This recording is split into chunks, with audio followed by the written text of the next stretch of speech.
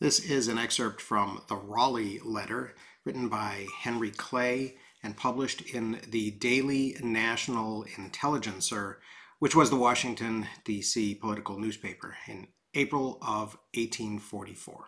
Clay said, "The rejection of the overture of Texas some years ago to become annexed to the United States had met with general acquiescence. Nothing had since occurred materially to vary the question. I had seen no evidence of a desire being entertained on the part of any considerable portion of the American people that Texas should become an integral part of the United States. To the astonishment of the whole nation, we are now informed that a treaty of annexation has been actually concluded and is to be submitted to the Senate for its consideration. If, without the loss of national character, without the hazard of foreign war, with the general concurrence of the nation, without any danger to the integrity of the Union, and without giving an unreasonable price for Texas, the question of annexation were presented, it would appear in quite a different light from that in which I apprehend it is now to be regarded. Annexation and war with Mexico are identical. Now, for one, I certainly am not willing to involve this country in a foreign war for the object of acquiring Texas.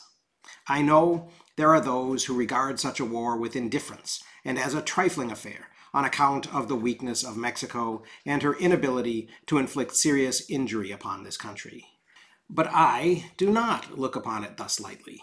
I regard all wars as great calamities to be avoided if possible, and honorable peace as the wisest and truest policy of this country. What the United States most need are union, peace, and patience. Assuming that the annexation of Texas is war with Mexico, is it competent to the treaty-making power to plunge this country into war, not only without the concurrence of, but without deigning to consult Congress, to which, by the Constitution, belongs exclusively the power of declaring war? I have hitherto considered the question upon the supposition that the annexation is attempted without the assent of Mexico. If she yields her consent, that would materially affect the foreign aspect of the question, if it did not remove all foreign difficulties.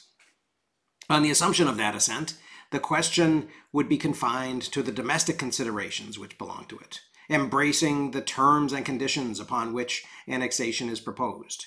I do not think that Texas ought to be received into the Union as an integral part of it, in decided opposition to the wishes of a considerable and respectable portion of the Confederacy. I think it far more wise and important to compose and harmonize the present Confederacy as it now exists than to introduce a new element of discord and distraction into it. In my humble opinion, it should be the constant and earnest endeavor of American statesmen to eradicate prejudices, to cultivate and foster concord, and to produce general contentment among all parts of our Confederacy. And true wisdom, it seems to me, points to the duty of rendering its present members happy, prosperous, and satisfied with each other, rather than to attempt to introduce alien members against the common consent and with the certainty of deep dissatisfaction. Mr. Jefferson expressed the opinion, and others believed, that it never was in the contemplation of the framers of the Constitution to add foreign territory to the Confederacy, out of which new states were to be formed. The acquisitions of Louisiana and Florida may be defended upon the peculiar ground of the relation in which they stood to the states of the Union.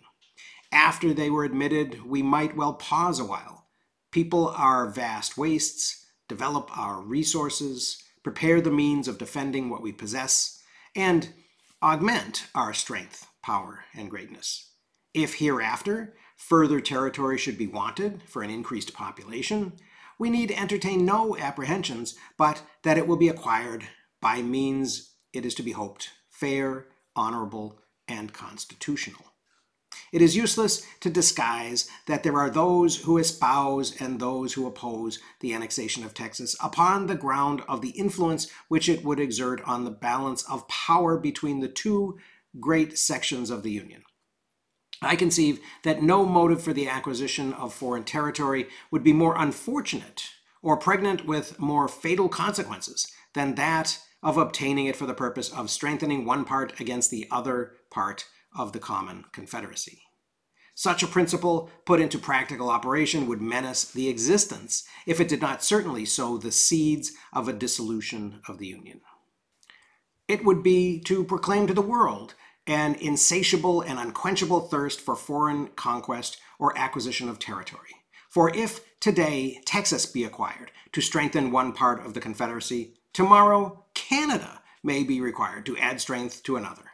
And after that might have been obtained, still other and further acquisitions would become necessary to equalize and adjust the balance of political power.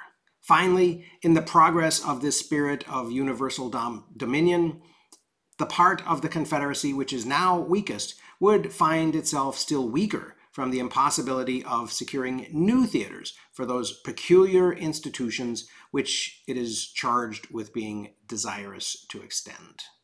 But would Texas ultimately really add strength to that which is now considered the weakest part of the Confederacy? If my information be correct, it would not. According to that, the territory of Texas is susceptible of a division into 5 states of convenient size and form.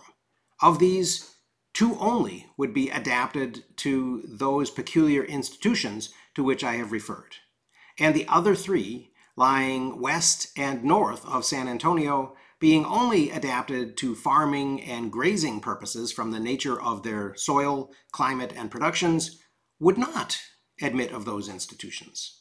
In the end, therefore, there would be 2 slave and 3 free states probably added to the Union.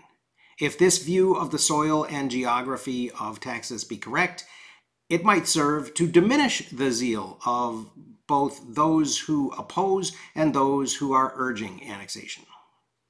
If any European nation entertains any ambitious designs upon Texas, such as that of colonizing her or in any way subjugating her, I should regard it as the imperative duty of the government of the United States to oppose to such designs the most firm and determined resistance, to the extent, if necessary, of appealing to arms to prevent the accomplishment of any such designs. The executive of the United States ought to be informed as to the aims and views of foreign powers with regard to Texas, and I presume that if there be any of the exceptionable character which I have indicated, the executive will disclose to the coordinate departments of the government, if not to the public, the evidence of them. From what I have seen and heard, I believe that Great Britain has recently formally and solemnly disavowed any such aims or purposes, has declared that she is desirous only of the independence of Texas and that she has no intention to interfere in her domestic institutions. If she has made such disavowal and declaration, I presume they are in the possession of the executive. In conclusion, I consider the annexation of Texas at this time, without the assent of Mexico, as a measure compromising the national character, involving us certainly in war with Mexico, probably with other foreign powers, dangerous to the integrity of the Union, inexpedient in the present financial condition of the country, and not called for by any general expression of public opinion.